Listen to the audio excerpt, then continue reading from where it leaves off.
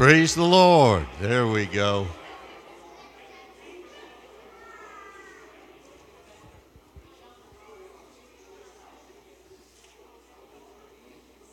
Thank God for His goodness to us.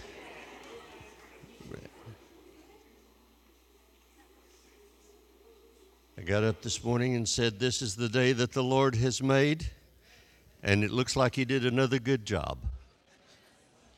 Amen. I want to talk to you just a few moments this morning in our Just a Thought on just pay the ransom. Just pay the ransom. I was joking with Nick before service that we don't negotiate with terrorists, just go ahead and pay the ransom. And he told me that's not the way that works. That's not what that means. But let's look at the scripture, Matthew 20 and 28. It's also found in Mark 10 and 45. Even as the Son of Man came not to be ministered unto, but to minister and to give his life a ransom for many. So in case you may miss last week, Regina talked about healing, and this session our small groups are on healing, so she was tying in there. I'm going to go back a little bit and talk about the Redeemer. He ransomed us. He bought us back. And so I want to do this with a very simple story that I learned in Sunday school, way more than 60 years ago.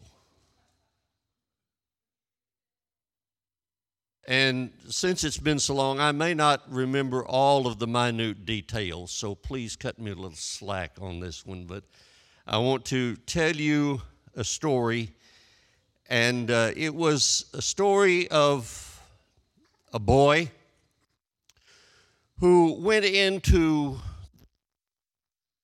and there he found all these different tools, and took them, the chisels, the saws, hammers, the paints and paint brushes, and he, in his, and kids can sometimes do things because they've got the time and they can take the effort, and if you ever taught fifth grade, you know that you need to be an expert in everything if you are in a fifth grade teacher. There's someone in the class who knows all about rocks, and someone else who knows all about dinosaurs, and someone who is so meticulous about the weather. So little boys can do things many times, and so he made himself a model ship, a boat that he could make, and this is not the picture of it, but it's a representation. And he liked to, not only did he make the boat, but he made it not just for display, but he made it to use. It was a boat that he could take out and take to the stream, and there he could sail the boat and maybe use a stick or a limb and guide it along, and just as boys will do, just play with the boat at the water. But one day, for some reason, the boat seemed to get away from him, and it got out of his reach, and it got pulled into the current, and before he knew what was happening, the boat was in a faster part of the stream, and away it went through places that he just couldn't catch up with it, and so he lost his boat. So many hours he had spent working on that boat, getting it just right. So many more hours he had spent in enjoyment of that boat. But now it was gone. It had been taken from him by the forces of nature. One day he was downtown, and He happened to be passing by a thrift shop, a secondhand store.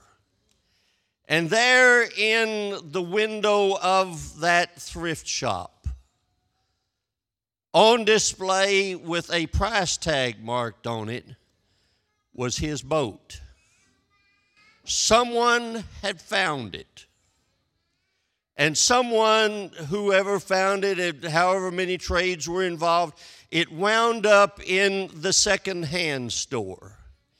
It wound up in the thrift shop with a price on it. Somebody was willing, the proprietor of the store, consignment, whatever it was willing to sell the boat for this price.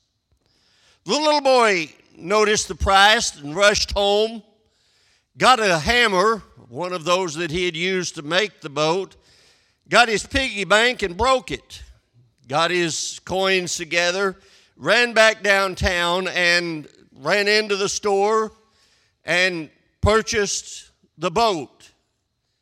And as he walked out of the store, holding the boat close, he said, "You are mine.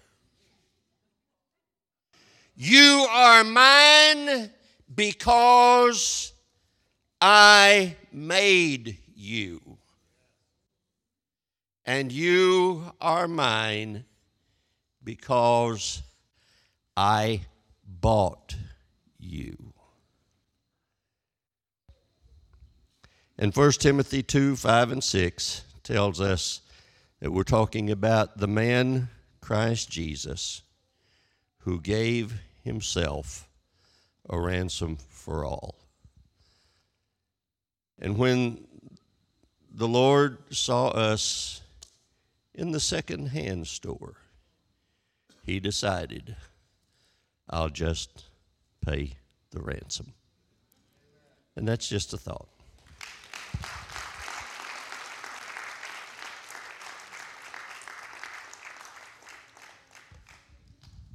Aren't you glad